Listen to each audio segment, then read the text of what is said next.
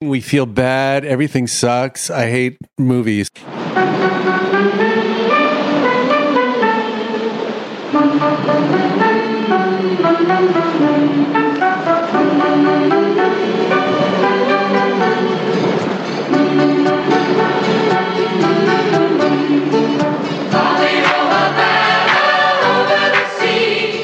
Welcome to Blowback.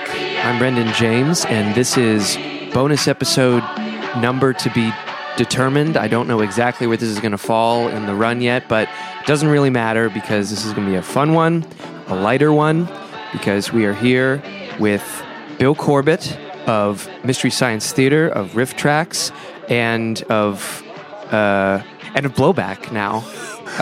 Bill, how's it going? Good. It's good to be on Team Blowback, Brendan. Yes. You now are officially on a list somewhere in the U.S. government's archives. We have a lighter task today because Bill's here that I've been wanting to do. It's sort of a follow-up to last season. Those who listened to season 1 might remember that we had an episode about Hollywood's stinkers when it came to the Iraq War, the attempts to process the Iraq War, most of them, if not all of them, failures that we reviewed. And we thought it'd be fun to do that again for this season. Viva! Viva!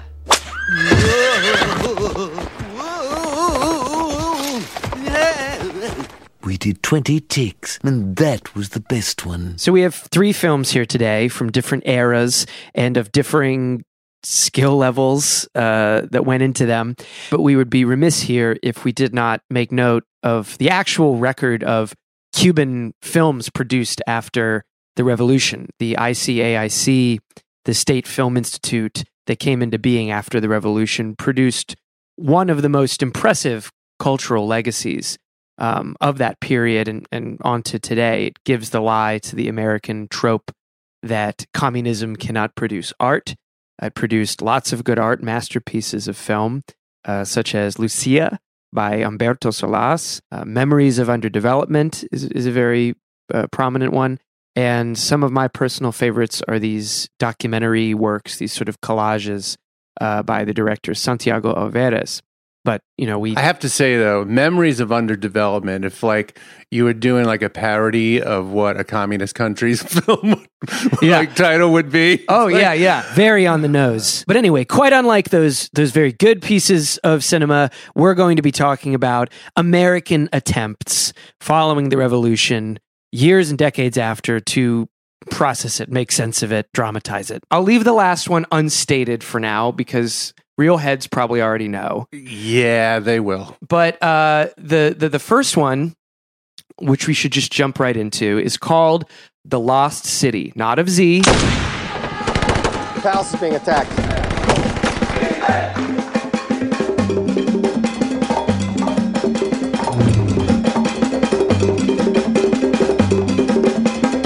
Time is not on our side.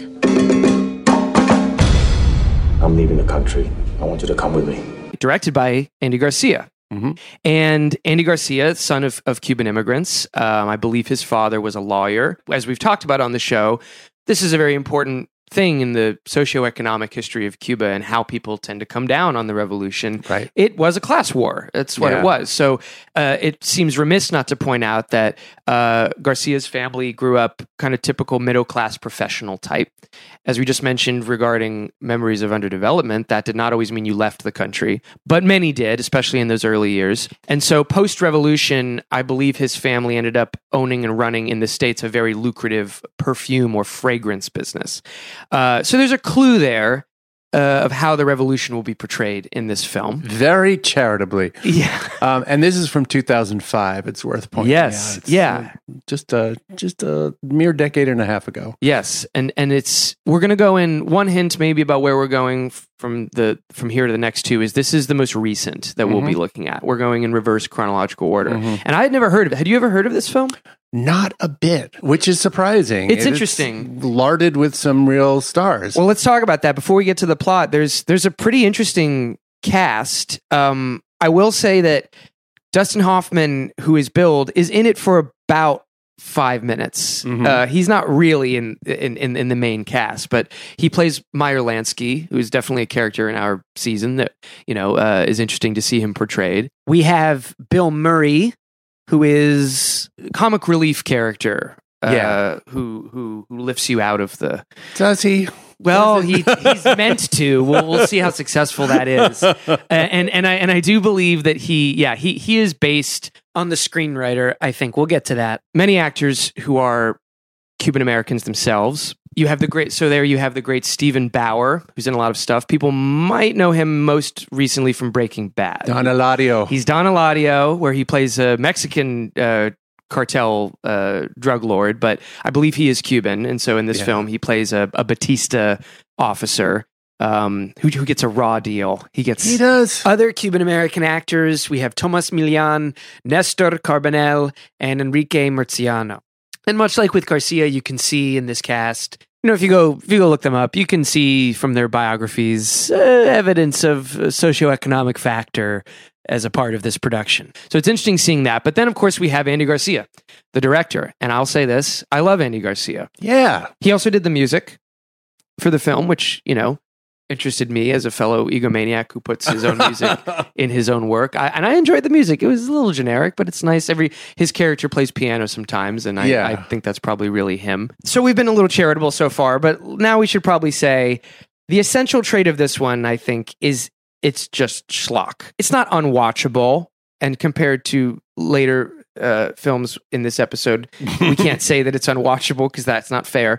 It's just really, really corny. Would you say? I would say, yeah. The cinematography can be beautiful. Some of the cabaret numbers in his club. He's just a man who wants to make music. That is all that matters. Those nightclub owners in Havana were just trying to bring music to the world and pure, soulful entertainment. Pure love of the art. And there's even you're introduced to Meyer Lansky, aka Dustin Hoffman, by him saying, "Hey, why don't we put a little gambling in there?" And he's like, "No, only the music." The weird thing is, it starts off almost threatening to be sort of complex. It's very much a family-centered film when they have Andy and his two brothers, both of whom are really political, and he's just like, music, music, music, I don't care about anything else. Right. And I care about the family, the family, the family. If change is going to come to our country,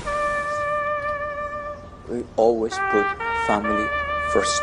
And then their dad is like some kind of professor. Yes, he's like the aloof intellectual. He's an intellectual, and he's even at some point like makes a tip of the hat to Gandhi and Satyagraha. But the two brothers are fiery, and one is Castro follower, and the other one is just a student revolutionary. Let's jump into it now, because you're laying out the beginning of the film, which is exactly that. It smacks you right in the face that this is going to be a story about a family, and that's how a lot of these sort of historical dramas, the by the numbers way to do it is, let's look at a family and they're torn in different directions. Apply history, see what happens. Yeah, and then some will go this way and some will go that way. So that's the path they take. That's fine.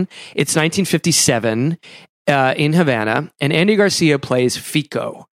We'll probably shift in and out of calling him Fico and Andy Garcia, but that's who he plays. I plan on just calling him Andy Garcia. Andy, you guys must know each other in show business. Oh, yeah. No, Hollyweird. God, we've talked all about this movie. Yeah. He's a little embarrassed. But. Okay. He's a nightclub owner whose family is torn about the revolutionary energy that is starting to come to a head in Cuba around this time. As you mentioned, his father is an intellectual. He's for gradual parliamentary change. If we want to change the status quo, we must go about it in a democratic way. And then the brothers, one openly and one more covertly, are revolutionaries. The older brother, who's played by Carbonell, he's the picture of the more American-approved revolutionary. He doesn't like Fidel. He actually already suspects Fidel is a communist because he's hanging out with folks like Guevara and Celia Sanchez. These are names that our listeners can remember from this season.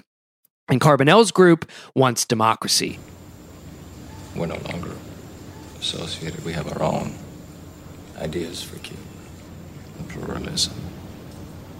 The restoration of the 1940 Constitution, democracy. That's what Fidel says he wants. Yeah, sure, that's what he says, but he can't be trusted. You think he's a communist?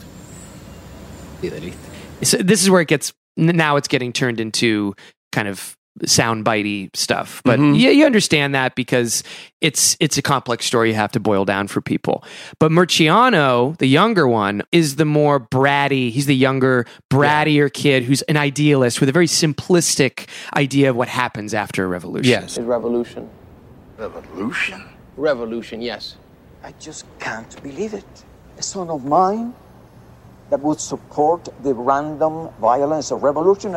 You better start believing it. And he's downright bloodthirsty the way he's mouthing off to the patriarch of the family, exactly. Yeah, and his brother, who's more of he sort of represents the país, the farming class, I guess. Exactly, yes. It's a tobacco farmer. And that'll be a scene later on. Oh, won't it? So then Andy Garcia is, as you mentioned, he just wants to run his damn small business, you know? Yeah. Get these big ideas about politics. I'm just a simple man trying to make my way in the universe. And as Django Fett once said. And he loves music. I don't think we can emphasize that enough. He freaking loves a particular instrument, which we'll get to. He just cannot stop loving that one sound. Yep. But so Andy Garcia plays that guy. And in the beginning, there's this scene that, again, very warmed over Godfather, where the young bratty revolutionary is mouthing off and being just disrespectful. We're kind of not supposed to like him already. Seems that way. I have to say, I took away a slightly different Brendan. I mean, yeah, he's clearly a hothead, but it feels like this part of the movie is still nodding towards like, yeah, he might have a point. Like they put some decent arguments in his mouth. You're right. You're lucky you're on the other side of the room. I feel lucky that I'm on the other side of the room because it probably stinks on that side of the room. Please. Happy anniversary. You are too much. Did I forget to say that? Happy anniversary? Just watch your mouth.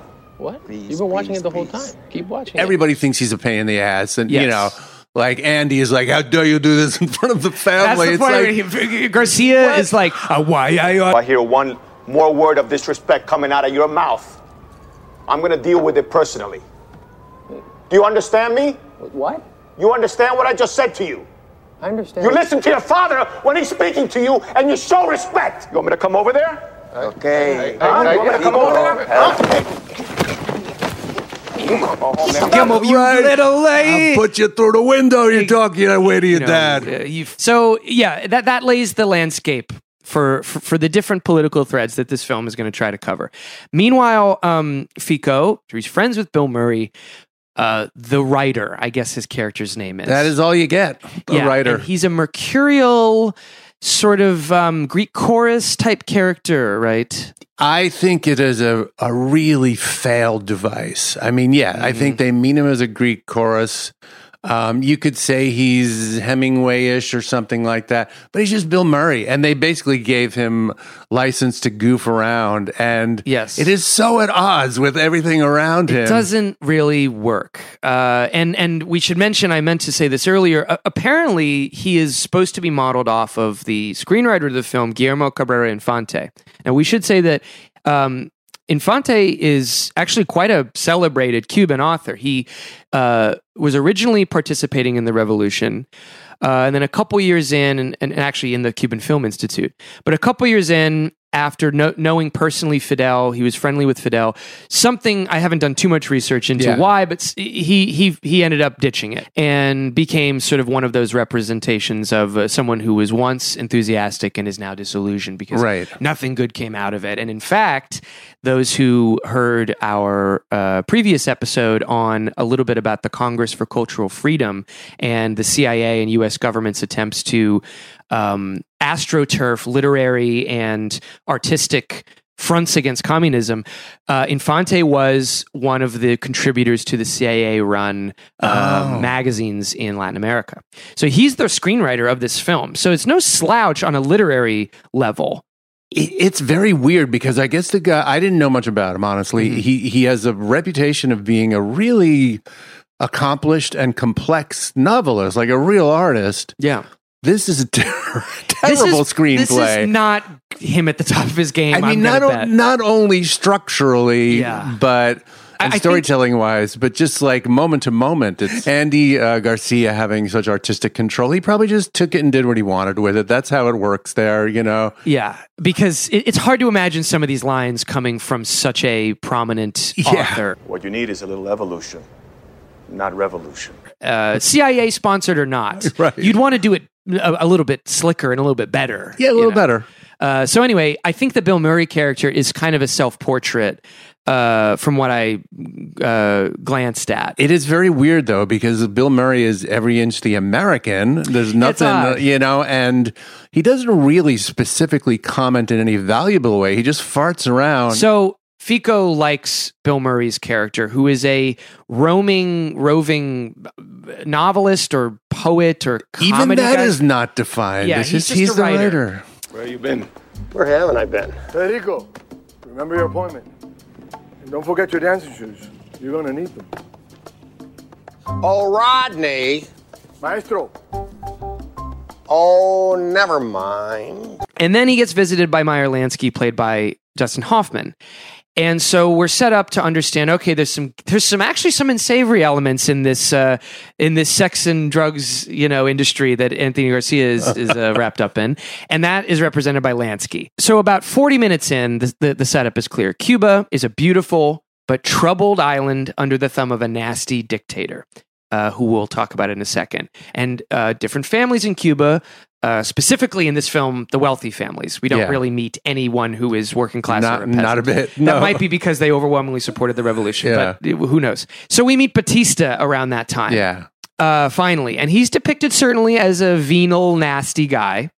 And the film is, in its first third, it's very deliberate in showing you how bad things are under Batista, although Batista's U.S. connections are, I think, basically unmentioned.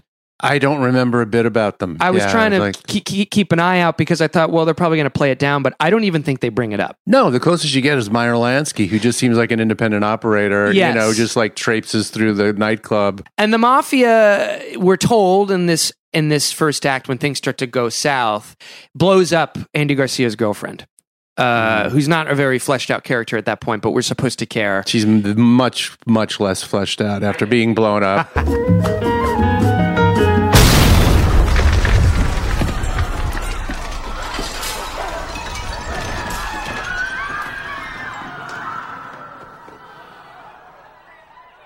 Then you have Andy Garcia's brother, the one who doesn't like Fidel but is a revolutionary. He dies in what was a real event, a storming of Batista's presidential palace. He's shot down with a bunch of other people. Andy Garcia is racked with sadness and anger over his brother's death, and to a lesser extent his girlfriend's death, which again, they should have kind of picked. Now we meet Stephen Bauer, who's a Batista officer who's friendly with Fico. They went to prep school together or something very, upper middle class, I think is what they say. Sure. And this guy in reality would be one of the people hunting down the students and guerrilla fighters, between cocktail parties. But we just see the cocktail party scene here.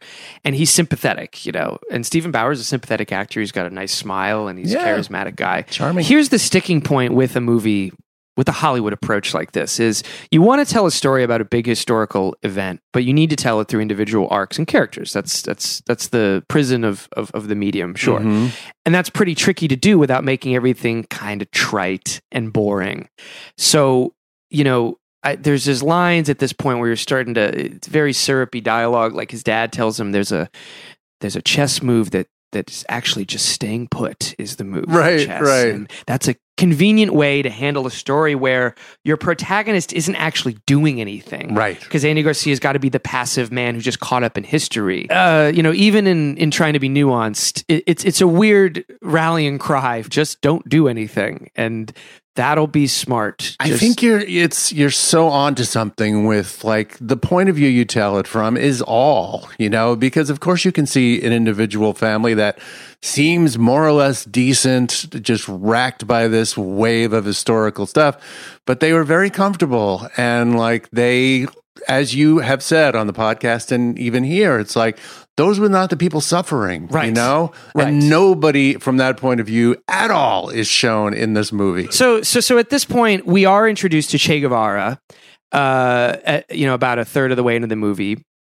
played by another Cuban-American actor, Jesus Garcia. He was great in this part. But it's interesting, the portrayal of Che, wouldn't you say? He's portrayed more or less as a bloodthirsty thug. Oh, yeah. Who savors executing people with a smile on his face. Yeah. Like, it is mustache, literal mustache. I think there's literally a scene where he says, my philosophy is the ends justify the means. Yep, straight out there. Multiple times. In an insurrection, the end justifies the means, like I said. The end justifies the means. It's a cartoonish portrayal. Although I agree with you, the actor, he's got charisma. He's in a better portrayal of that historical figure. He'd be great. I think that's supposed to be, again, this is what a lot of conservative takes on that historical event do, is it's iconoclasm. It's supposed to be like, hey, you guys have had Che on t-shirts for decades. We want to show him as something else. And, one can understand, wanting to bring other aspects into a historical person's personality, but it is not historically accurate that Che was like cackling as he was executing people. He was actually a very austere guy. He also sneers at our boy Andy for being like a pussy artist, basically. Yes, like, yes. Do you tinkle the ivories? And he's just like... Yes. Batista leaves. It's kind of abrupt. When Batista is actually overthrown, I kind of thought it would be a set piece, and it's just like it cuts to him leaving on a plane, and then it gets announced at some ball that Andy Garcia's at, and Stephen Bauer's like, "Oh, I got to duck out," Yeah. And then that's it. And they get to the executing, and then it's just and that this is the halfway point. Then it's newsreel of Fidel rolling through Havana, and Batista's guys getting executed. This leads to a scene where Andy Garcia learns that Stephen Bauer is in the docks, ready to be executed. So he goes to see his younger brother again, and guess what? Now his younger brother is sporting a horrible fake beard and is a dyed-in-the-wool Castroite. Mm-hmm. And this was the one who we talked about before, who was bratty, and who didn't seem to really understand what entails violence, in a revolution. Wouldn't you know it, the scenes in which the revolutionaries are executing these war criminals, which is, as we discussed in the show, what happened, are presented far, far more brutally than anything that happened in Batista. Aren't some of them archival? Like, don't they show real footage? I don't know if some of that was dressed up to look like it was old footage, but yeah, there was some, and it looks like what you see at that time. But I'm thinking about the Stephen Bauer in a cage with blood all over his face. Right. Look at Stephen Bauer like with teeth missing and his face smeared in gore. Yeah, the wave of savagery. They're definitely going for like, this is getting worse. So Andy Garcia sits down with Che, and this is the scene you just mentioned where he's a big meanie who just killed Stephen Bauer. Yeah, and I don't know if we mentioned this, Brendan, but earlier Stephen Bauer does a solid for Andy Garcia and saves his hothead brother from the same cages. And then the brother in this moment says, "No, fuck him." Right? Basically. Yeah. There's no loyalty to family. Nothing about family anymore. And that's sort of what makes the revolution scary to them, is that there are principles higher than nepotism. At work now, which is always bad. Prep school ties are no longer valid. Yeah, that's when you know civilization is crumbling. I never killed anybody. No. You just like to pull people's eyes out of their teeth and their fingernails and piss on them. So you saved your life. That was to sell you a favor. That's a lie. So then, horror of horrors. This is great. Garcia is rehearsing with his nightclub staff, and the revolutionaries burst in almost on cue. Someone has like an Aquaman sense that freedom is happening. Some music is being played. 1, 2, 3. Stop the music! Stop the music! Stop that music! Who are you? I am Soraya Munoz, a delegate for the Musicians Union. So they all these young cadets. The most nasty one is a woman, by the way. Which in one of these other movies, there's a brief portrayal of. It's not so great. All these ladies are bossing us around. No, now. I think that is the exact subtext.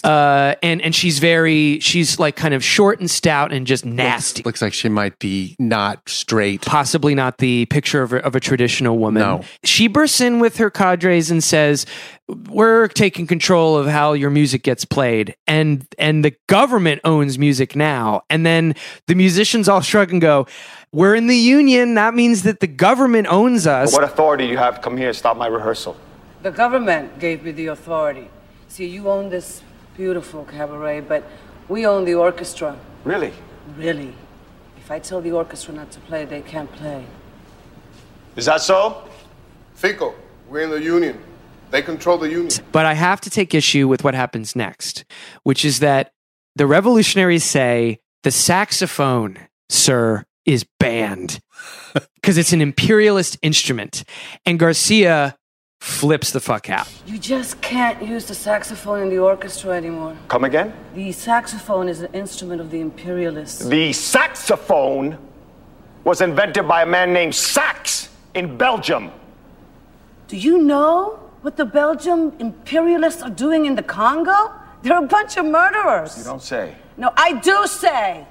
And I am saying that if you want the orchestra to play, then you have to go without the saxophone. Otherwise, I will stop the show. He loves the saxophone. He fucking loves it. And look, I played alto sax in middle school, and the saxophone, not trying to be glib here, you know, it is a beautiful instrument that Cubans did wonderful things with in their music. But this scene, first of all, on a dramatic level, he's just screaming the word saxophone. And now they're threatening to close down my club because we can't use saxophones in the orchestra. Saxophone! Saxophone! Here at Blowback Pod, in this episode, we're mostly going off Wikipedia, but we still have a fact checker on call, and I wanted to look into this. I looked into this with our fact checker, who consulted a musicologist, and they said that there is no evidence that the Cuban government ever banned the saxophone. There could be some instance in some club where Infante is drawing from, but the movie wants you to think very obviously that they're banning whole instruments because of their insane revolutionary ideology. That struck me as so weird. It's very weird, and this bleeds into other scenes in the film where he really keeps going on about the saxophone. So we'll just have like a little yakety sax going throughout this segment.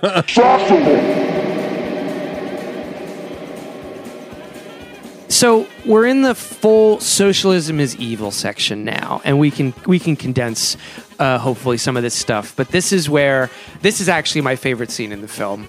The giant plantation that Andy Garcia's uncle owns, which I believe is tobacco? Tobacco, yeah. Okay. And, making cigars. Right. What happens in this scene, Bill, when the younger brother visits the brat, the Fidelista comes, and Uncle starts out like he's basically poo-pooing the revolution and going it's gonna blow over. Yes. Like this, the land endures. Yes. The land and the brat basically says, "Uncle, I'm here to take over your farm. I'll take this now." Yeah. And the uncle immediately clutches his heart and goes ape shit. It's like, how could you? Take it easy. Where is your sense of... And he literally has a heart attack and dies. Where's your sense of family?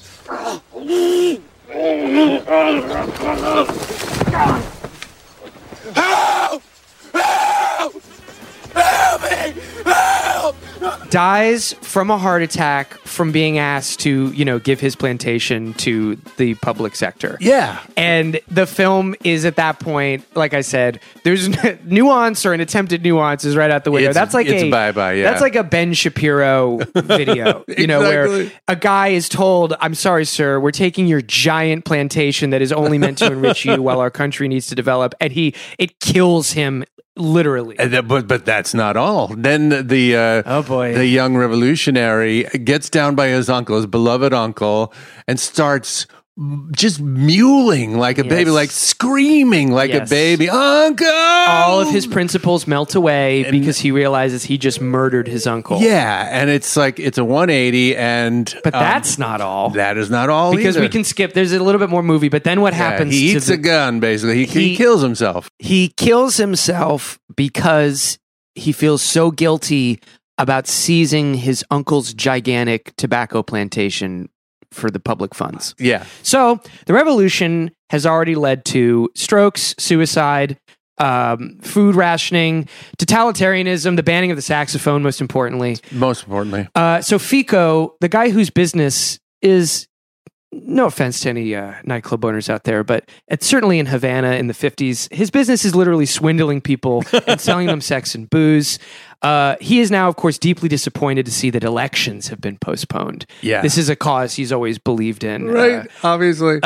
Which the movie just doesn't even... It forgets to even make him care about that in this fictional world. He is like pointedly apolitical at the beginning. He's apolitical until he's in the middle of the movie. It's just like, there's no elections coming. It's like, there weren't any elections now before. This shit. First saxophones, now no elections. Now this, because he could have voted the saxophone back into legality. Right. But you can't do that. So the dad, who's now on his deathbed because the revolution has immediately... It's breaking his heart. It's breaking his heart. He tearfully urges Fico to go to a place, go somewhere where you can express yourself freely as a nightclub owner. Mm-hmm. You know, where you can write your polemics. He says it's the one rainy day that's ever happened. He goes, "It never used to be dark at noon." That's right. God himself weighed in on the revolution at noon. Yeah. Which, darkness at noon. It's a Kessler book. There's a bunch more sentimental bullshit. He wants to bring his dead brother's girlfriend along with him. Yeah, this has been a whole subplot that's happening this whole time we've been talking. Yes. Basically, once his first dead brother, he's got two. Yes. The student revolutionary is shot. His mom starts saying, "Why don't you marry her? She's lonely." Hey, you can basically slip in there. Yeah. And they fall in love. Yeah. But she's a dizzy broad who believes in Fidel in the revolution. So she will not go. But as Garcia attempts to get her to, I'm going to America, come with me. She goes, "No, I don't want to." She goes in some like kind of, state dinner room that's next door. Oh, where the Soviet ambassador is. And she is basically felt up by Che Guevara. Yeah. And the Soviet ambassador. They're like kind of, putting their arms around her waist and tickling her. And Garcia violently drags her away against her will out of the room and says some bullshit about how there's nothing more important than love. And she stays behind, causing me to think how much more interesting the film would have been if it was about her life and her decisions. Yeah, basically it is posited that she is... Castro sees her and likes her. Like, that is a nice piece of ass for the revolution. And that she kind of falls for it. Yes. So Fico leaves the country. And this was a really weird and kind of gross scene where in the airport, he looks to his side and he sees kids like with their pants down getting searched. What the hell was that? I'm not sure what that's supposed to suggest other hell. than communism leads to pedophilia, yeah, basically. I think you're institutionalized. Right. But we get out of Cuba. He gets to New York where he's lonely but free to speak his mind. Again, as a nightclub owner, and he listens to the radio, which plays saxophone, by the way. Yay! Now that he's in America. Freedom reigns. Here's the classic mythology where a Cuban who leaves the Castro nightmare builds his life up brick by brick in America, up from nothing.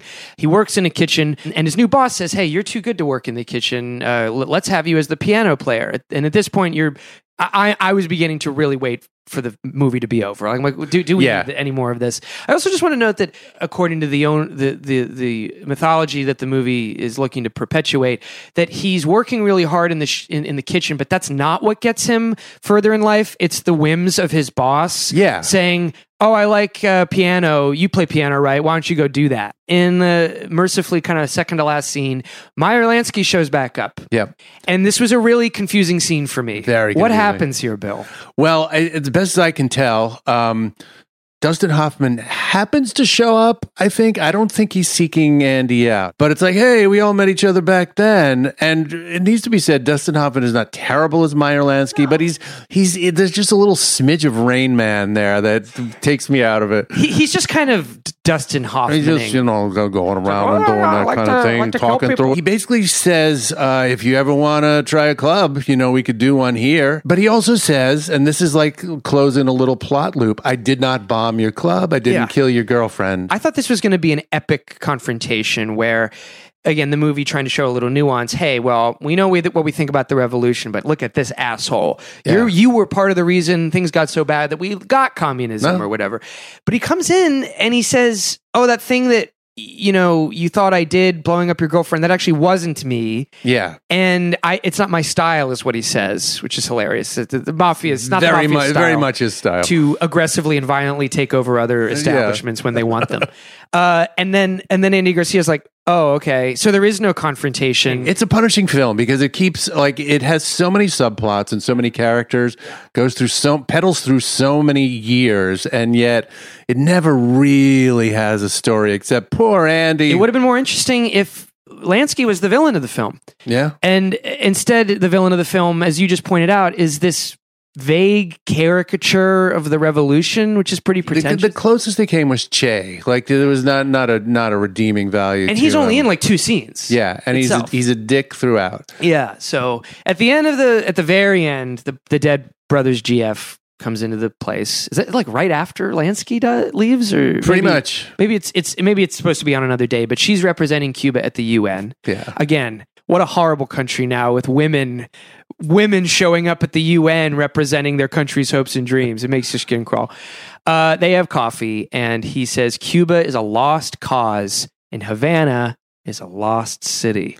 Title. That's the name of the film. It is a very strange thing that it focuses so much here and there on Havana. Yeah. Because it's that's where you grew up, Andy. That's where the nightclub life was. Right. But again, it just there's a whole other X's island. out the entirety of the island. Then we have this last scene where, and this made me sad because it's sort of just a little group plays some music, and Anthony Garcia is on the staircase of some, I guess maybe it's supposed to be his club or something. Yes. Maybe, I don't know. It's a recreation of something. It seemed almost like a 1930s, Ziegfeld Follies set. Exactly. And he's kind of tearfully sort of dancing. And yeah. It made me sad because clearly for Andy Garcia, ideology aside, this is a love letter that he really hoped would be not only artistically successful, but for him, a message that he could, as a Cuban American, bring to the American public. Problem is, it's just not a very great movie. And this was the beefiest of the three. So I think we can have a little bit more fun going forward in the next couple minutes. But the thing is, I could see a general idea working in this movie. A nightclub owner quietly watching a revolution happen, almost like the Memories of Underdevelopment, where he's a character who himself is kind of an asshole. He's not really, doesn't have a stake in anything. But if you really could make that work, it would be nice. But it's this bloated American approach where we meet everyone and see everything, or we try to, so it can be a Godfather-esque sweeping story, and it's just bland and unfocused. But ironically enough, a better version of this is a Cuban film made during the revolution by the Revolutionary Film Institute. They tell me you two know the area. Cayo de Pinos, the Cape of Pines. I went there often as a child.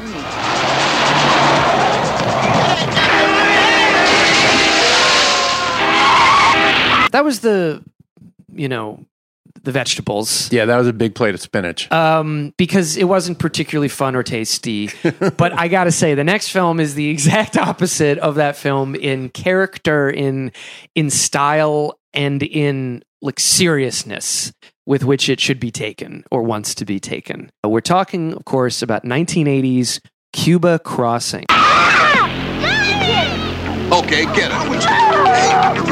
Get in the car. I'm working on squeezing every human feeling I have out of me.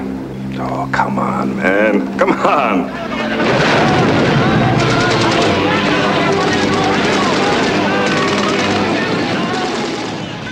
This was directed by Chuck Workman. I guess this is an early film of his because he went on to primarily have success as an editor. And he directed, in 1986, a sort of montage of great American film that commemorated some Directors Guild thing that went on to win an Academy Award. So the director of Cuba Crossing, which will be amusing to hear in just a second, this guy won an Academy, he's an Academy Award winning director, which the Lost Cities director and production did not win an Academy Award. Yeah, there. and this one is it's maybe a stretch to call it a Hollywood product. Right. I think really it's more independent. The first one, Andy Garcia joint, was the real, as close as you could get to mainstream Hollywood. Yes. This one is German and distributed by Troma Entertainment. Yes, that this is a Troma weird movie. I should say, when I say the Hollywood approach in this episode, I think, that includes the attempts of the exploitation genre to make a quick buck with Hollywood tropes. Totally. But yes, it's a Troma film. I believe it's a West German-American co-production. And I don't think it ever played in theaters here, just in Germany. Okay, well, that's really interesting. Yeah, so because they're over there thinking like, oh, this is a premier American film. And they're right, because the director is an Academy Award winner later in his life. To be. Now, I don't know about you, but I have to bring up, Bill. Yes. I got major Mitchell and Final Justice vibes from moments of this film. Very much so. A lot of sleaze and just sort of sloppiness in the whole late 70s, early 80s-ness of it. Yeah, and I don't know, Brendan, have you ever seen a movie with Stuart Whitman in it before? Was that guy familiar to you? I think probably I have, but I can't recall exactly where I saw him. Yeah, he winds up in a lot of even some respectable things in some TV series, but a lot of B movies, like Night of the Lepus. But he had, Stuart Whitman was a good workaday, like if you needed a kind of a tired macho guy who's seen some shit, he's got a great look. And this also has one of my favorite in it, Robert Vaughn, the man from U.N.C.L.E. If you want a bloodless creep who sometimes is a hero, Robert Vaughn's your man. Robert Vaughn. It also has, as the kind of slimy State Department guy, Raymond St. Jacques and Michael Gazzo. Frankie Five Angels. I mean, I was in the olive oil business with his father, but that was a long time ago, that's all. Michael Gazzo is in this the whole way through. And for those who don't know, Godfather 2 probably is his most recognizable performance. Frankie Five Angels, the guy with the voice that can peel paint. I love him in Godfather 2. Yes. But it's those very qualities when you just keep stringing him out through a bad script don't work quite as well, let's just say. It gets a little grating. It's irritating. I feel like I'm going to have a fucking heart attack. Well, I hope not. Mr. Hunt! My friend, Mr. Hunt! Have some coconut. You like coconut? They're over there. Yeah, that one there. That's a good one. I would have given a lot to see just one Joe Don Baker character. He could have fit in here. Mitchell to Havana Nice. Spiritually, he had a home here. He was here. So that's the character of the film. It's very sleazy 70s, although I believe it came out in 1980. And I got to say, I initially thought this was some kind of, for the opening message that we'll get to in a second, and I'll play a clip of it. I thought this was going to be some kind of like Death Wish style right-wing commentary. Yeah. Which I don't know what it is after having seen it, because looking up the director, the cast, and then actually watching the film, Robert Vaughn, who plays the bloodless CIA psycho, he was actually a big Kennedy guy in real life. He was like a very public supporter before and after the assassination, loved Kennedy. And he plays the character who has a chip on his shoulder forever after, because Kennedy, as the hilarious opening sequence will tell us, for Kennedy abandoning the Bay of Pigs effort. Yeah. So I don't know what... Abandon the Bay of Pigs, let them get shot. I don't know what the movie's politics are, but to jump into it now, we get an opening message, which I used in the... oh God, I hope they don't come after me for copyright, but I used in a trailer for Blowback Season 2. It's an announcer who says... Assignment Killed Castro, a true story, is one of the most confusing and frustrating historical events that might have led to a world power showdown. It happened yesterday. It is happening today. It can happen again. Names of persons and places have been changed to protect the individuals who are called upon to aid their country, and in so doing, place their lives in jeopardy. I will give my all for the love of my country, right or wrong. G.W. Bell, Chief of Caribbean Operations, Central Intelligence Agency, November 1, 1978. This motion picture is dedicated to all people who desire to live in a free, democratic society. So then we get a hilarious opening montage of Robert Vaughn as this guy on the boat with the exiles. It's like, 20 years young, well, maybe 15 years younger. There's a pantyhose over the lens. Yeah. And his boys are getting slaughtered at the Bay of Pigs in a very low budget sequence here where they're in a little rowboat in like some lake probably. Right. And and then all the Cubans are massacring them. It's being played over a big heady montage of Castro celebrating and JFK going, I am a big pussy. I'm sorry. I couldn't get the job done. I want to say that there will not be under any conditions be an intervention in Cuba by United States Armed Forces. Robert Vaughn's character actually screams,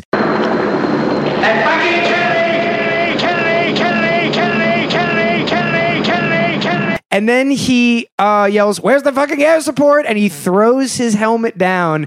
It's like a Principal Skinner flashback. It really is. It is so over the top and hilarious and rinky dink. Where the hell are the planes? Where's the fucking air support? Yeah. But that sets up his character, because he's going to be a vengeance-driven man who wants to, again, finish the job. And then we get a little fun tropical song that I actually have had in my head for the week after we've watched this. But I have to say, Brendan, at this point, I was exactly with you. I thought this is going to be a right-wing polemic, like top to bottom. Yeah. What happens in this earlier setup is Robert Vaughn flashing back. He meets up with Saint Jacques, who plays the conniving, I guess, CIA or State Department. Well, he's in Key West. That's where this film takes place. Yeah. And we're told that Raymond St. Jacques wants Robert Vaughn to do another Bay of Pigs, basically. And he's going to hook him up with Michael Gazzo, who is a mafia type guy. Yeah, very much so. Maybe he is his character reincarnated from Godfather 2. And they're going to do a second Bay of Pigs. Yeah. We're going to send you back to Cuba. The political situation there is untenable, and some people in very high places would like to see a change in the leadership. Castro? Castro. We're gonna kill that Cuban son of a bitch!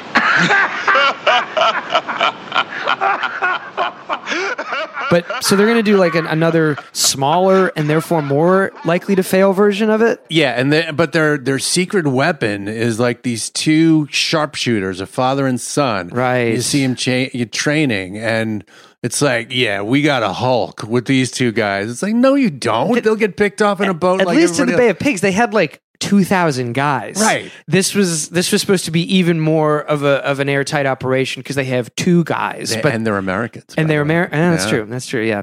We won't let the Cubans fuck it up this time. Right. It needs to be said. This is unlike the last movie. This is point of view American, top to bottom. Very much. We then meet Tony, who is played by Stuart Whitman. Stuart Whitman. And how would you describe Tony? Man, everybody loves and knows Tony. Everybody knows him. He slept with half the women on the island. He's got like a crappy bar on the island. Yes. He's a rogue. He's a lovable rogue. Everybody knows him. Hey, hi, Tony. Hey, good morning. How you doing? That's pretty nice, huh, Tony? Yeah, that's pretty nice, yeah. How soon you forget old friends? Mazzolini, why, you son of a bitch are you, right? Brendan, you must know this. The alternate title to Cuba Crossing is Sweet Dirty Tony. I know. I was going to bring that up. Yes. I mean, how big of a blunder was it not going with that title? Sweet Dirty Tony would be a cult classic right now if they kept that. Instead, we're dredging it up from obscurity. But he's a boat skipper too. He's got like a bar and a boat and a young girlfriend and a kid. Yes, and so he gets tapped by Michael Gazzo to be a part of this operation somehow. And then you should be part of this. And accurately, Michael Gazzo is saying, if Castro took over Havana nightclubs, Andy Garcia was running. Yeah, this takes place in technically in the same universe as the Lost City. Right. So maybe Andy Garcia's character is wrapped up in all of this stuff. I want you to take these saxophones to Cuba. We're gonna overrun him with saxophones. Saxophones back. Then I don't understand this character all that much at all. Tracy is a woman who's being put into, I guess, honeypot Tony into being kind of like vulnerable to the CIA operation, so he'll do what they tell him, I guess is the idea. I think you're right. It gets very murky. It gets very murky and unnecessarily. And very exploitation movie quickly, because then she gets taken on a date to go to a cockfight and Tony has to rescue her from the cockfight, because then it turns into a And this is when I was like, is this a Death Wish style movie? Because then it gets turned into a wrestling match between two Afro-Cuban men, I believe is what we're supposed to be seeing. in about, 2 by 3 feet, like people just like surrounding them right up to them. And they're just kicking each other's They're kicking each other's asses. They're all oiled up. And this is just it's like some sort of jujitsu-y capoeira. Take it easy, man. Just about. I mean, I was kind of expecting Leo DiCaprio to show up as, from his character in Django. I mean, it was very, very like classic 70s exploitation. Yeah, very much like that scene. And so that's certainly a flavor, but here's where Tony rescues Lily White Tracy from this scene. Tony sees through her act, though. He's like not convinced. He's not convinced. So it's a really actually weird makes things worse in terms of his trust of the CIA. Yeah, but they have sex anyway, of course. Oh, yeah.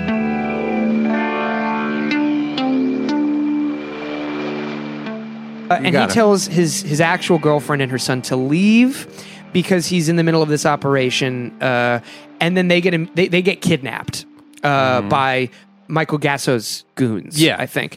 And then Sybil Danning shows up, eye candy from this era, sex symbol of the B movie.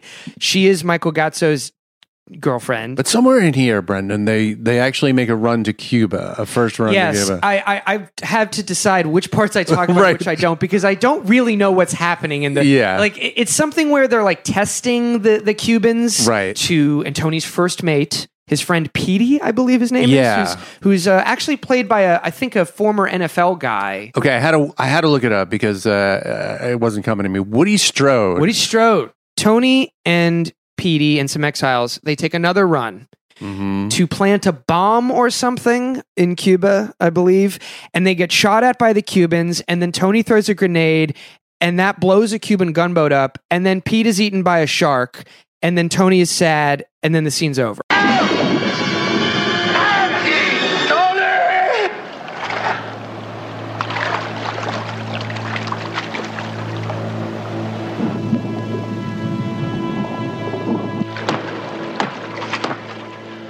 This was all a setup, I guess, from Raymond St. Jacques, who was trying to kill Tony and I guess also his crewmates, even though Robert Vaughn was told about how he wanted to kill Tony and his crewmates, but he wants the operation to succeed. It is a mess. It is such a mess of intentions. I don't know what's happening. It's a very badly told story. Because really what you learn ultimately is Raymond St. Jacques who's straddling the kind of CIA and underworld. Right. He's trying to play everybody. Yes. He's trying to get relations back with the Cuban government for business purposes. Yes. He wants to show that he has helped kill some Yankees.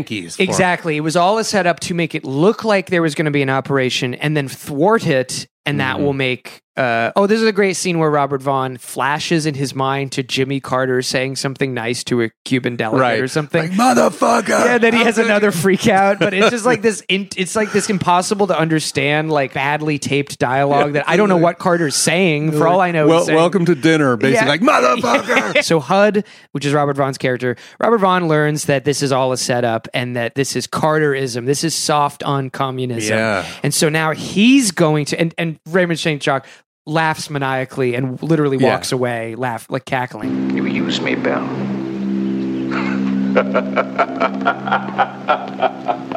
So Robert Vaughn is he said, fuck this. I'm going to do my own operation. Yeah. I don't care if the government's You know how small it was before? It's getting smaller, boys. Exactly. Which means it'll be all the more effective. Exactly. And I guess at this point, I was like, maybe this isn't right-wing propaganda, because this guy is now clearly just a psychopath. He's a maniac. And he's going to still partner up with Michael Gatso. Now, Michael Gatso, who was kind of grandfatherly before, is now just, as Robert Vaughn is like, this is his one friend left, is now revealed to be a really horrible person. Just a maniac. Who has kidnapped this family and is saying, I want to kill your whole family. Explicitly saying, I would shoot your boy in the head. Your kid don't mean nothing to me. I'd cut his throat. I'd go over and have breakfast. I'm gonna make myself $10 million. Tony is now, I guess, the only remaining protagonist. We don't want his family to be horribly, brutally murdered, but he's, got to do this run for Robert Vaughn, who's now he's going rogue. He's not even working for St. Jacques. And they go on the island.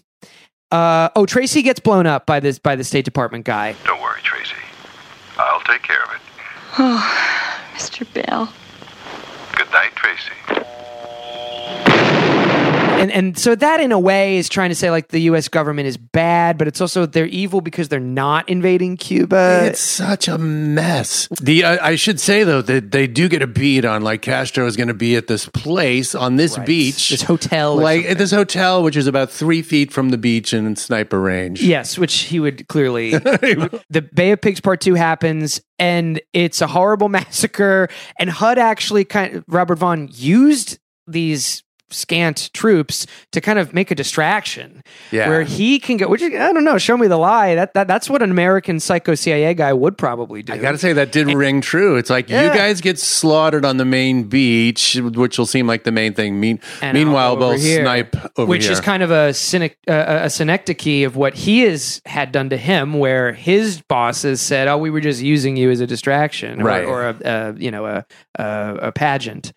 And so then we linger on the dead body. We really linger on the dead bodies. Luxurious. For like 5 minutes. Bloated, yeah. But again, it's funny because that's the fault of Robert Vaughn, right? Not of the evil CIA overlords, or of the Cubans, like they were getting attacked. Or of the Cubans, they were defending their island.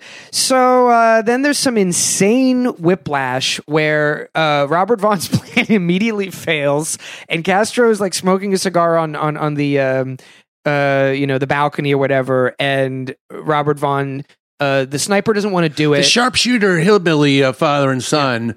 Basically say, no, not good timing. Yeah, and then Robert Vaughn wrenches the gun from him and says, "I'll do it." He kills him. He kills him, and then immediately shoots and misses, and then he's killed. They're riddled with bullets. It is, and then all of a sudden it's like, okay, well, is that the movie? But then I guess Tony.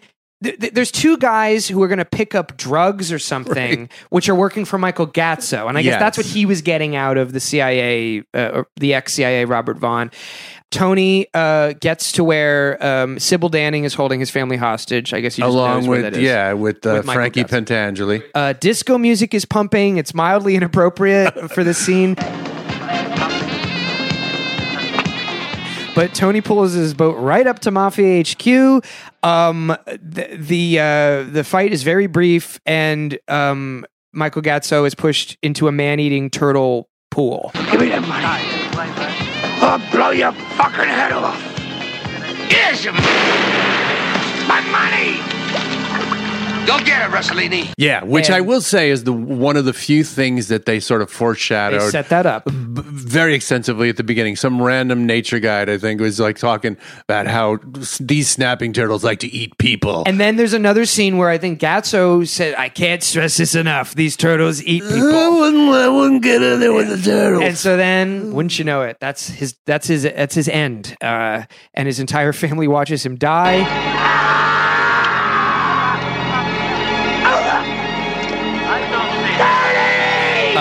But the briefcase of drug money also like does. all the filthy lucre gets. We are retroactively explained what that money is. Yeah, right. It's a heroin deal that, again, you can kind of follow if you're paying attention, which I barely was. And then we end with the final scene where Raymond St. Jacques says, "We love Castro. We want to kiss him."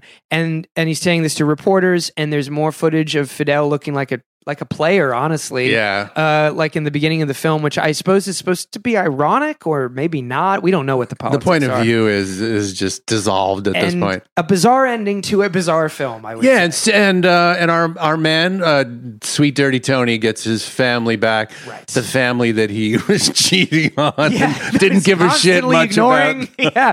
And I also love how Michael Gatso is being quite brutally screaming out for help. And his girlfriend goes, "Tony, help him." And he's like, "No, I don't think so. Let's listen to him die instead." Tony, help him. It's too late. And so, I mean, with the child right there, the kid's right there watching it and hearing it, hearing the squeal of this man. Yeah. But out of all the characters, Sweet Dirty Tony comes out on top. Sweet Dirty Tony 2 was never made. No, really unfortunately. Now, what did you feel about this film versus, say, Lost City? As an experience, I thought it was just I clicked into an old gear from all my years and it's like, all right, this makes no sense. Right. Ultimately, I'm trying to suss it out, but it's like, and now it's funny. Yes. And now it's just silly. And I was thinking, because as a real head. With Mystery Science Theater, I'm sure you guys always had to edit the films themselves in order to conform to the 90 minutes with your theme song and your host segments. Almost always. Almost always. I'm sure there were a couple that were so bad they didn't even reach an hour's length.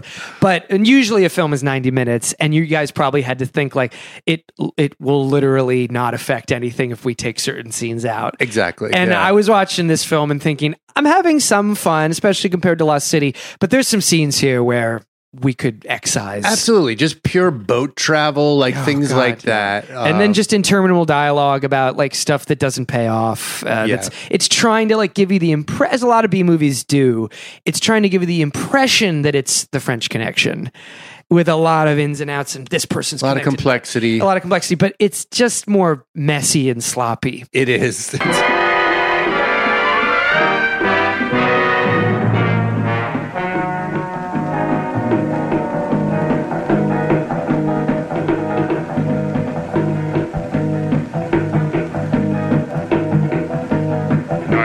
Train to Mundopina, night train to the end. And now we can come to the finale that I'm sure people who know Bill and his dark past on Mystery Science Theater, and then of course the topic of this season. It's the Coleman Francis epic, Red Zone Cuba, folks. And it's a combination of what we watched because it's a very silly movie like Cuba Crossing, a.k.a. Sweet Dirty Tony. But it's also a very it's a slog like The Lost City. And it is a fascinating document. Mystery Science Theater has done an episode on this, and Bill, this was before this was before after your time as a writer. Yeah, I wrote, and then they did it, and then I came back as a writer and as the gold guy. But they, still in the writing room, my colleagues talked in horror about slogging through. They just got their hands on some Coleman Francis movies for a while, and this one is the one that killed them. Oh, aside from the fact that I'll never again experience joy in my life, I don't think Red Zone Cuba had any kind of negative effect on me. Because it is such a depressing slog. There's not a single interesting or fun moment. No, it is devoid of joy, reason. There's nothing in this that is recognizably human. It makes you kind of sick and feel very creepy. Oh, boy, it does. It has nothing to do really with the situation in Cuba although once again, it's theoretically happening during the Bay of Pigs. Yes. Now, this is one of the this is one of the 3 movies that Coleman Francis made, I believe, and all 3 of them Mystery Science Theater covered. I believe all 3 were again in the Comedy Central era. But the legacy of Coleman Francis, there's also The Beast of Yucca Flats, which I think is technically, on a technical level, as one reviewer put it, his worst movie because it's so just stretches of silence and nothing happening on screen. At least it had Tor Johnson. But it had Tor Johnson in it, which is a little crossover with the more famously known worst director of all time, Ed Wood. He's a delight. Really? Worst film you ever saw? Well, my next one will be better. It's nihilistic and nasty, and there's nothing good to look at ever. I'm trying to think of the Ed Wood biopic. Johnny Depp is this go-getter, but then what would the Coleman Francis biopic be? It would be like Ray Winston, maybe directed by Darren Aronofsky. I know, but there would be too much art involved too. Exactly. Yeah. But this is the man who has he did Beast of Yucca Flats and he did The Skydivers, which is another interminable film. So real heads know Coleman Francis, and this is the only one he starred in. Like he walked through the other movies in smaller parts. But this is the famous director cameo. Who doesn't want to see that? He chose to feature his big ugly mug. Oh my goodness, he's tough to look at. He's dark curly, as I believe. He is, yes. That was many Mystery Science hit hard Theater by groups. my colleagues. Yes. Griffin, Cook, and Landis. I believe you were engineer on the train they grabbed that night. Yeah, that's right. There's like an intro. There's a disjointed introduction where we see a very good actor, a very talented man in his old age, John Carradine. John Carradine is in this film. This is kind of like the Dustin Hoffman drive-by cameo in Lost City. Yeah, it is. It's a puzzling one because I think the whole frame around it is that he's a train conductor somewhere in the Southwest, and you're immediately thinking, Red Zone, Cuba? What are we doing in the Southwest? Yes. But he talks about those guys that came through here that time, and especially Griffin, the Coleman Francis character, how he was just intent on running into hell. And then craggy old John Carradine actually does the famous, to Misty's theme song, Night Train to Mundo Fine. Night Train to Mundo Fine. Night train to the end. Felix and I hypothesize that if you just, we want this to be picked back up and covered in like the next Celebrity Heal the World album, like a Lana Del Rey cover of Night Train to Mundo Fine. I love it. With a lot of like reverb. I think that would be amazing to hear. But in this original version, it's a toe tapper. John Carradine's not really a singer, but it starts the movie. He has character, and I gotta say, it's the happiest, most lively moment of the film. Even though it's a goodbye to any. It's a dirge, but still. The song literally dies out, and we see our two unlikely heroes, Cook and Landis, and I don't know who is who, and I'm just going to have to refer to them as that. I don't know who is Tony Cardoza, Coleman Francis's sometime business partner. They're changing a tire. They get harassed by a U.S. state trooper or something. I guess they're ex-cons. Mm-hmm. Coleman Francis, his character, Griffin, is nearby, apparently a criminal on the lam, and he's hiding nearby. He's a bad guy. It seems like the highway system is just lousy with ex-cons. Yes. At any given moment. Can't move for him. These guys are trying to like eat a can of beans, and they seem pretty harmless. Yeah. He walks up with a gun, immediately just a menacing character who we don't think of as a protagonist. Not at all. And he threatens to shoot them, and then they're like, hey, buddy. You could have a plate of beans. Have some beans and sit down. And he like grunts, and then we just have to watch him eat beans for a little bit. Which is a long scene. And they're perfectly like welcoming and nice to him. And but he is from jump, he is an absolute prick and a dictator and a bully and violent with them. Yes. Which they seem okay with. Well, the police show back up and say, have you seen this guy, Coleman Francis? He's a bad guy. Yeah. He's worth $5,000 or something. Right. And also he's 200 pounds. By the way, no, he's three C's. If they're the policeman says that he was 200 pounds. Yeah, and so you're like, all right, he did write this. So I guess the plot now is that he wants to lead them to go get money for an opportunity they've heard happening to participate in the Bay of Pigs. Bearing in mind that they are in, I think, the Southwest, Arizona. Right? Arizona. I think. I don't know. Again, and it's a place where, and they somehow get a beat on a little jalopy pilot who can't spell. Cherokee Jack. Cherokee Jack with a New York accent. I will be dropping in sound bites, sound bites of all of these characters. Cherokee Jack, I don't want to get too self-referential for you with the Mystery Science Theater part, but Cherokee Jack is a beloved character. He says things like, I'm Cherokee Jack, and that's about it. Yeah, I'm Cherokee Jack. Do you know where they train men to fight down in Cuba?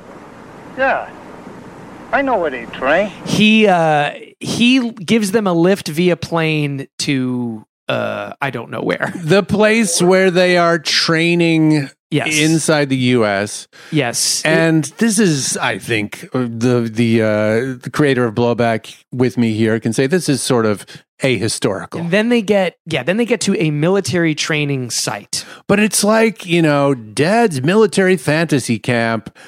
Oh, yeah. At best. It's my Nana's den. Right. There's so much bad ADR. Dialogue that, for those who don't know, dialogue inserted later. Every line of dialogue is like a metal clang in another room that makes you just not want to listen even more. You're like, oh God, who even cares? Some guy comes in and says he's Cuban. His grandparents had a sugar mill.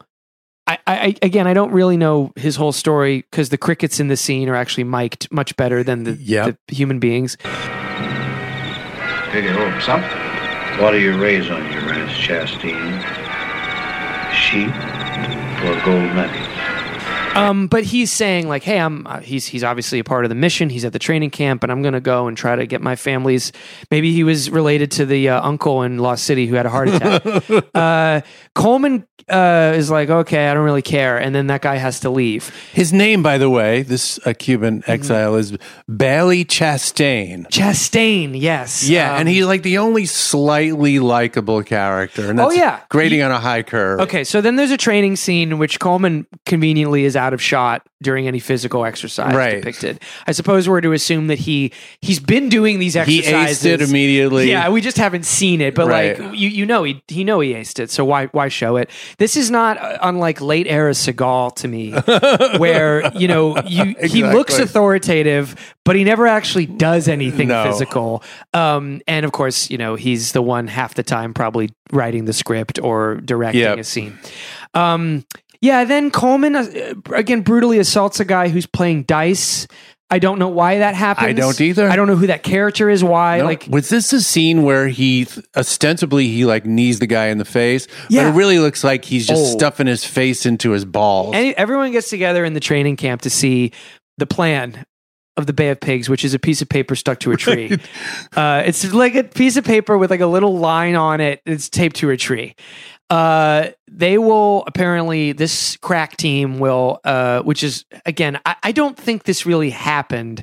I'm not saying the Bay of Pigs was a totally airtight operation, but I don't think they literally told people in gas stations to come sign up from Arizona. Yeah, just like, ex-cons and hobos, like, come on. I don't think Cherokee Jack was involved in real life. No. The boys depart on their boat in the wee hours, and as your colleague Kevin Murphy once said about Coleman Francis, he tried to pass off Lake Mead as the Caribbean Sea. Right. And that's definitely what's happening here. Yeah.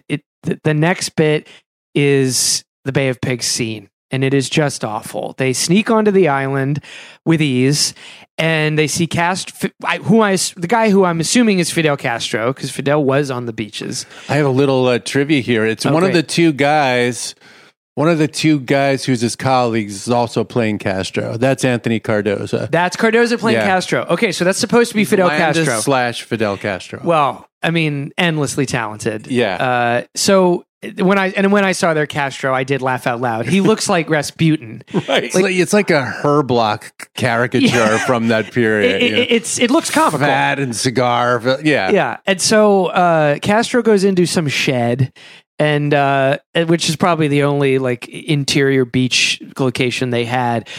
These scenes on the beachhead make Cuba Crossing, aka Sweet Dirty Tony, look like Dunkirk. Yeah, we were laughing at the shitty scene, the opening of Cuba Crossing, but that looks amazing compared to the Coleman Francis. Yeah, I mean, it's a bunch of guys like they're supposed to be scaling the cliffs. Yep. And not a single one of them looks capable of scaling, like, their couch. And when you're leading with Coleman, Coleman looks like every step everyone else is has an incipient heart attack. Everyone else, because he has to be the leader, so everyone else has to run as slowly as him behind him. So then everyone's just kind of like waddling forward and trudging. On the narrative or character level, we're watching our deeply unlikable protagonists, loathsome, just loathsome in every way, protagonists partake in a low-budget reenactment of an already failed and embarrassing invasion. You're just staring at the screen like, what is here for me to enjoy or feel excited by or root for or whatever? It's Coleman and co. are put in a shed as another shed as prisoners. He takes out a gun, so he's like going to try to get out. He had it in his like shoe or he had it in his ankle? shoe, which why would under they check his balls? Just in one of his folds. The invaders outside are getting executed. Of course, we don't see any of that.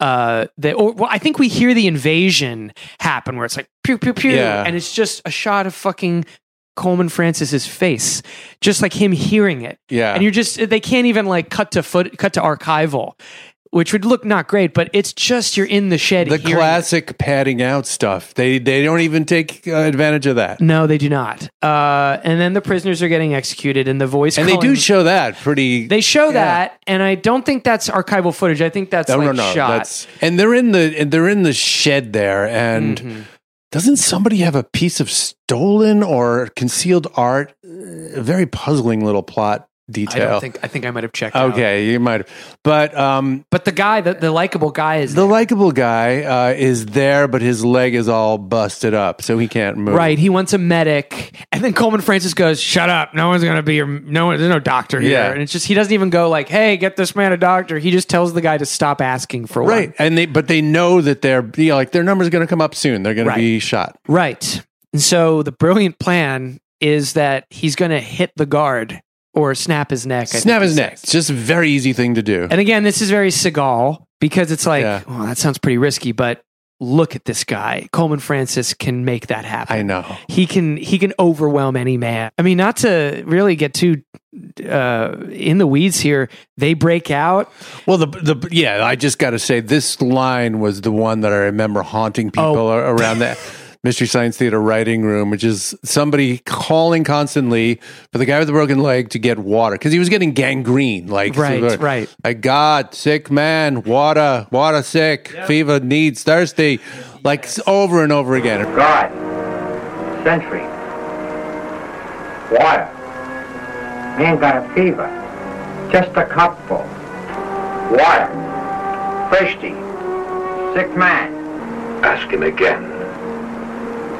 Water, thirsty, sick man. And finally, Coleman's plan is to get the guy with the water close enough to the window, and he can just be there, and he can reach out and snap the guy's neck like a twig. And is that what happens? It does, yeah. Well, good plan. Obviously. Then they go, yeah. Yeah, I forgot about the water. It's like it's like listening to the Revolution number 9. It's like experimental music. Yeah. So then they take advantage of their fallen comrade, who they do not attempt to save whatsoever. Yeah, thanks a lot, man. Bye. Okay, bye. We snapped a guy's neck. And he's pleading with them to go. Oh, and crucially, he says, "Look, if you take me with you, I have a share in a mine back in the Southwest." We'll get to this. And it is what kind of line? It's like some I don't know. Mineral. Some kind of mineral or ore, And he says, I'll cut you in if you just save me. And they're like, fuck you, no. Nope. But they may be visiting that mine, however, even though they don't save him. So they escape. You're pretty much prepared for the movie to be over, honestly. Very, very prepared. Not only because obviously because it's horrible and feels twice as long as it is,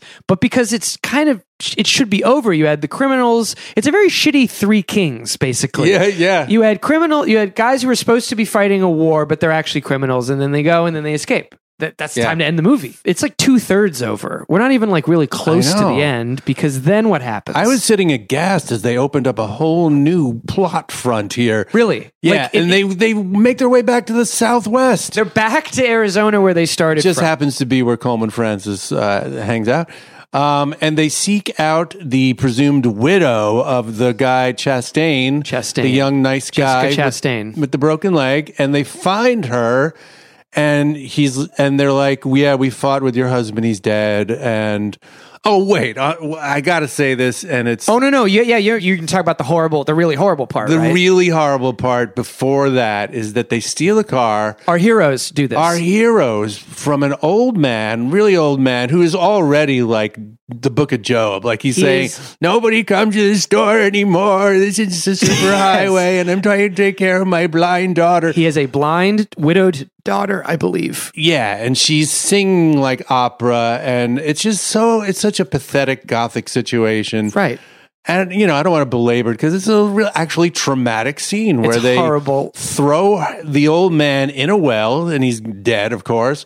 Well, they throw him in alive is the other thing. Yeah, they throw him in alive. They take a living man, and while he's screaming for help, it's not shot very well. I can't say it evokes a lot of emotion because you don't know exactly what's happening, but it's clear they throw him down a fucking well. A long well. So he's presumed dead. And then Coleman Francis just goes back and rapes the daughter. He just inexplicably goes inside, and she's playing piano, and then he rapes her. And it's just And this is the hideous. hero of the film. And if you would say, well, actually, he's not the hero, it's Tony Cardoza and the other guy, it's like, well, they also killed the guy. Yeah, they helped kill the old murder man. a innocent old man who is the first person you're like, oh, this is a kindly old person.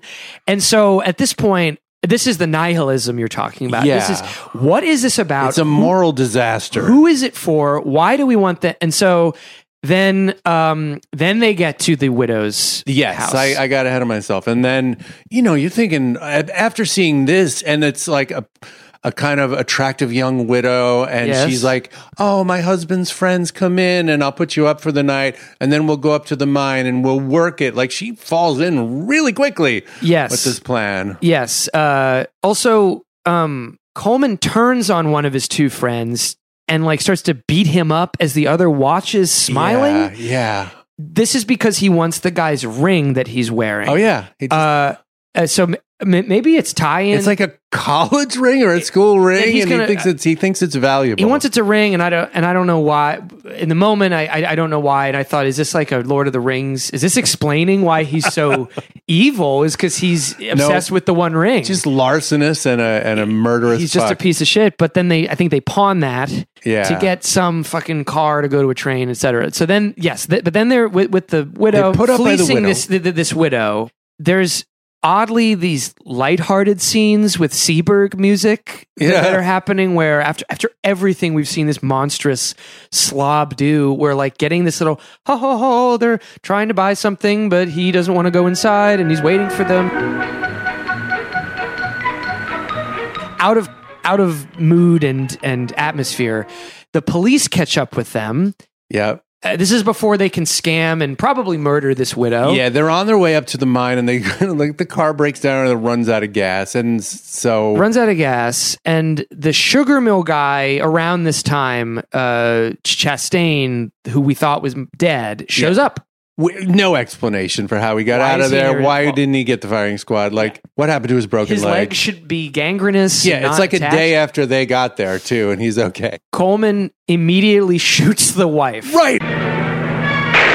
Turns around and shoots the wife. And for a second, I'm like, oh, somehow something bad happened and the wife got shot. It couldn't. And then it's just, he shot her. He just fucking shot her. He presumes her dead. She's unarmed, obviously. And then he makes a run for it.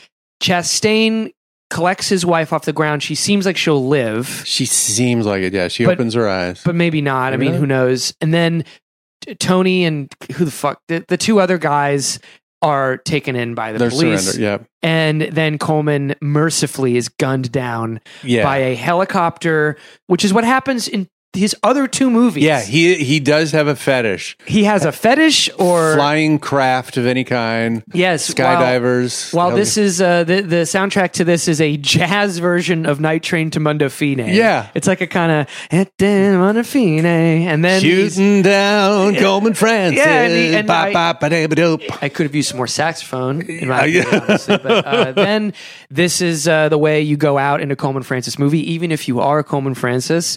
And the movie's over. Yeah. And everyone goes, wow, what an asshole. We've learned nothing. We feel bad. Everything sucks. I hate movies.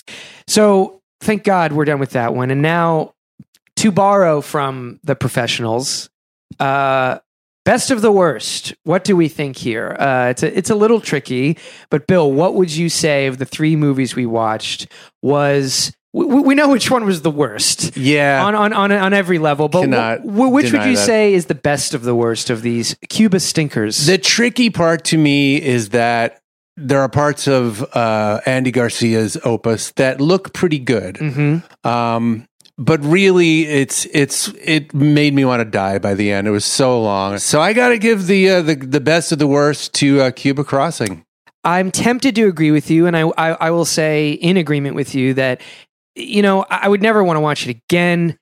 But you know, Lost City, I do want to state, he's never going to hear this, so it doesn't matter. Right. It did make me sad when I saw how much the movie meant to Andy Garcia. I agree. The movie meant a lot to him, and it just doesn't have the goods. I think it would have benefited from a less ambitious, you know, approach. That's a very compassionate way of putting it, because I'm trying to be compassionate. Well, I know. I mean, and that was how I was torn too, because I feel like, God, this is so deeply personal to this guy. Yeah. This actor I've loved, you know, for decades now. Yeah. I mean, The Untouchables. Yeah. But maybe his character in Ocean's 11 as the casino owner is his character in The Lost City. I didn't even think about that. Bringing it together. And then a bunch of like Terry Benedict. A bunch of joking up monkeys take him down. Hey, and then there's the Soderbergh connection, because he did the Che movie. Yeah. And he did Ocean's 11 with Clooney. It's all coming together, man. But yes, I would say Cuba Crossing, because it is fun. I think it could be like a midnight movie. You can talk over it. You don't need to fucking worry about what's happening in it. You get to see Frankie Pantangeli give an utterly scene-chewing, revolting performance. Yeah, he looks like a kind of really gnarly version of like old Burt Young. Yeah, he really looks like he was on the downward slope here. And you got some classic actors. You got Vaughn, you've got Whitman, and if you do have the ability to see it, I had to find a fucking Blu-ray rip, which was in terrible condition. Did you notice as you're watching it, there's bits where it's like washed out? Yep. Yeah. So, but that's kind of charming too. So I don't know. Maybe we can say, if anyone runs a theater, kind of like, you know, a Nighthawk or Alamo situation, try to find a canister with Cuba Crossing on it, or more importantly, try to find one that says "Sweet Dirty Tony." Sweet Dirty Tony. Because you think that maybe there's even another scene or two in Sweet Dirty Tony that wasn't in Cuba Crossing. Yeah, because I mean, they don't show him particularly sweet. I mean, and little dirty though. A little dirty, I guess. Yeah, he fucks around. Finds out. And he finds out. That's the most important thing with Cuba. But Bill, thank you for subjecting yourself to at least 2 very not good movies, and then a very poorly made three very not good movies. 3 stinkers. I'm going to make the call. No, they're 3 stinkers, but we couldn't have had a better guest on to walk through them. It was really fun. Thanks. And who knows what we'll do next season or a season after that. But if you can take it, we'd love to have you back. It would be a pleasure. I'm a big fan of Blowback, by the way. I love both seasons. And Bill, is there anything you would like to plug? Oh, I have a little podcast of my own right now, and it's about the world of Tolkien. Believe it or not, I'm like late in life nerd thing. You're not an original head? No, not at all. And it's on the 20th anniversary of the Peter Jackson movies this year. Right. So we're doing like an analysis. Me and my partner Sean Thomason from Riff Tracks got into a little bit more during the pandemic, and we sort of drove each other crazy going, I dare you to read the Silmarillion. Right. So it's like a not very reverent look at it, but it's fun. And you're both fresh, or is he more experienced? He is more experienced. He's a little deeper nerd than me. But I do like the movies in spite of all the misgivings. And so we're going through them in detail and nerding out and mostly joking around. What's it called? It's called Ringheads. And it's just going to be this year. Okay. I'm done with Tolkien after this year. That's a vein that you need to eventually let alone. Hell yes. Where can people listen to it? Pretty much anywhere, although we're having trouble with Apple Podcasts right now because of their revamping the whole thing. But we're on Patreon too. Okay. Haven't really thrown it out there in the world much because I hate doing PR. But is it on, in other words, like Spotify? Or yeah, it's Apple on Spotify. Podcasts? It's on Pocket Casts. It's on a couple of others. All right, well, can find anywhere people get their podcasts. Close to that. And hopefully more soon. You can get Ringheads. And of course, we would love it if you kept listening to Blowback Bill. Thanks again for coming on. My pleasure. Thanks, Brendan. Bye, everybody.